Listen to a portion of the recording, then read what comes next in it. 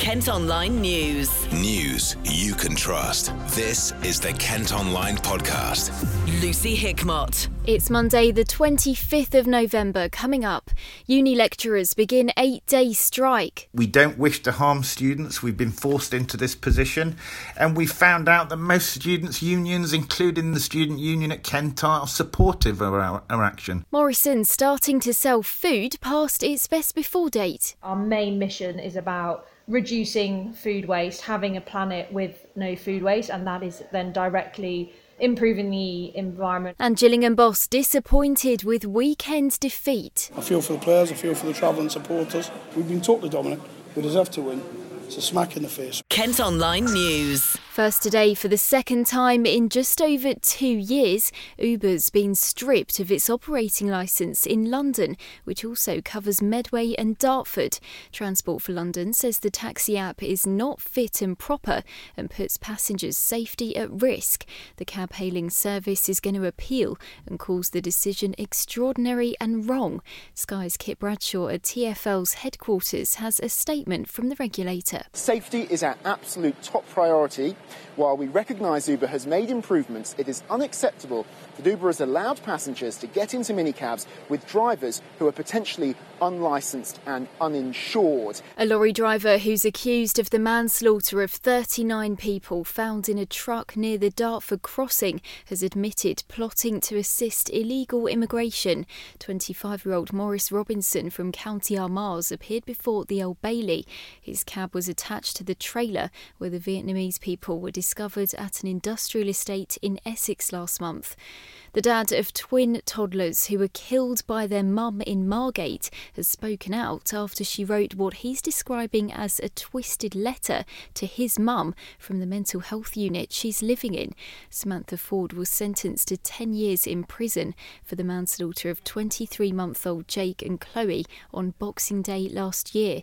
Stephen Ford says the letter left his mum distraught as it blamed both of them for the children's deaths. A circus acrobat from Kent has suffered serious injuries after falling 40 feet to the ground at the Winter Wonderland show in London. Jackie Louise Armstrong, who grew up in Romney Marsh, is thought to have slipped from her harness at Hyde Park last night. The audience were cleared out so she could be looked after by medical teams. Lecturers at the University of Kent have started an 8-day strike in a dispute over pay and working conditions.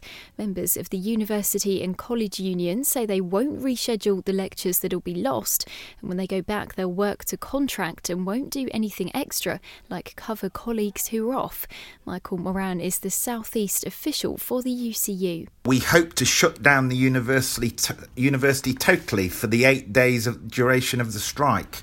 That is our intention. We don't wish to harm students. We've been forced into this position, and we found out that most students' unions, including the National Union of Students and the student union at Kent, are supportive of our action. So although it will negatively impact on them, they realise that a well-rewarded and secure workforce delivering education to them is in their interest at the end of the day. None of our members who are dedicated to their profession and their students would do this lightly. We're doing this because we've seen our wages stagnate by 20% over the last 10 years. We've seen the gender and black and minority ethnic pay gaps get wider and wider.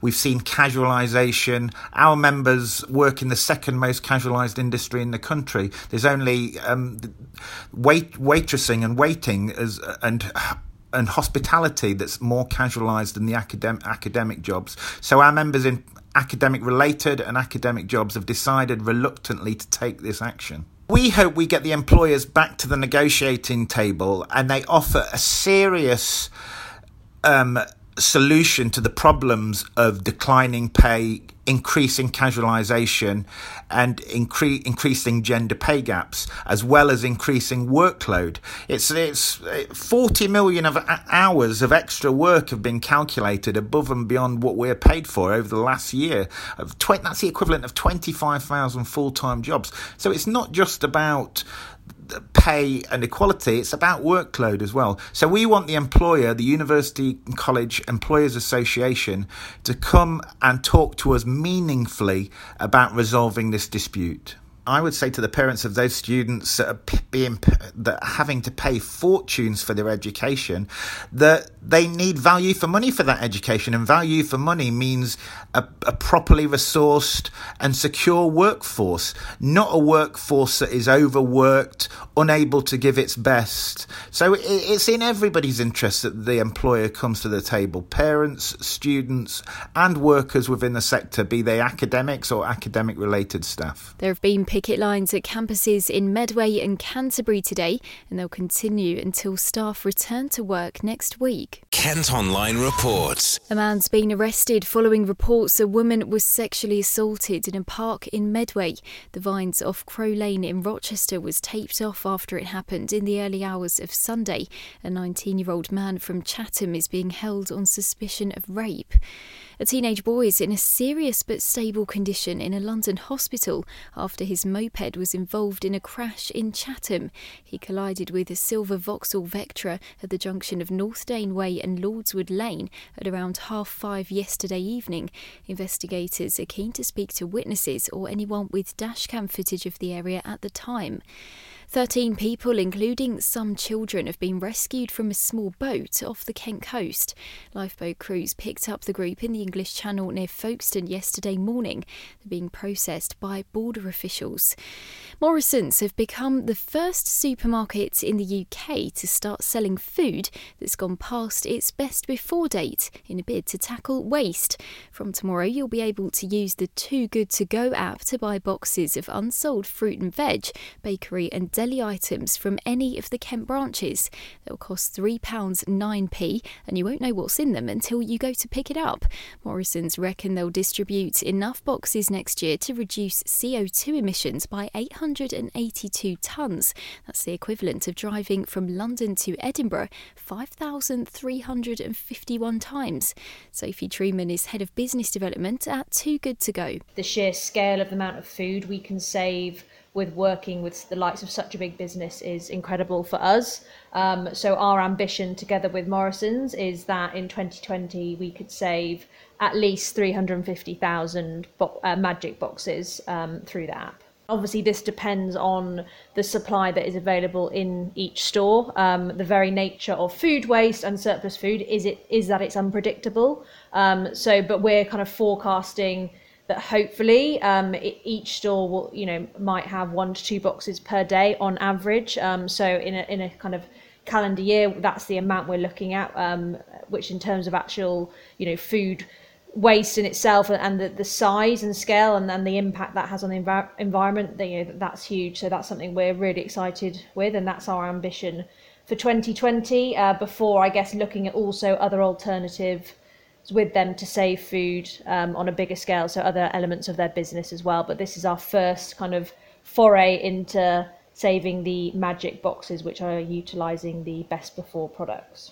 So the app is free to download, so anyone can get that on their phone. And essentially what it does is it will show you all of the businesses in your area. So that could be supermarkets, local cafes, bakeries, sushi shops that have food available to buy. So food that is going to waste that they won't be able to sell. How that then works is that a consumer will purchase a magic bag or magic box from that store, pay for that through the app, and then go to the store at the designated collection time to collect that food. So, for example, you will know that you're getting, say, for example, with Morrisons, £10 worth of value. You don't know what that's going to be because it's whatever that store has got surplus that day. So there is this element of surprise and then the kind of magic of the bag across all our stores. So no one knows exactly what they will get before, but you have an idea of what you can expect to be rescuing. At the moment, they're not hiring any extra staff. We have worked with them very closely over the past few months to work out how much labour time it will take. The simplicity of the app is that in itself. It's super easy to use. So the packing of the box should literally take no more than a few minutes, and then it's ready to go. So going back to what I said before, the beauty of it being a magic box is that they don't have to disclose what the items are before, so therefore the labour time is really minimised, and then it can be done in a very efficient way. Our main mission is about reducing food waste, having a planet with no food waste, and that is then directly improving the environment and helping companies become more sustainable. We've had some really amazing feedback from some of the Morrison stores themselves for actually the benefit they're seeing on their local community, especially if it's areas that are on the poverty line. Then absolutely the message has been so strong of the real sense of helping the community. So that is something that we are fully aware of. Obviously the app is available to everyone and anyone. If we can help all sorts of people, then that's a great benefit to us as well.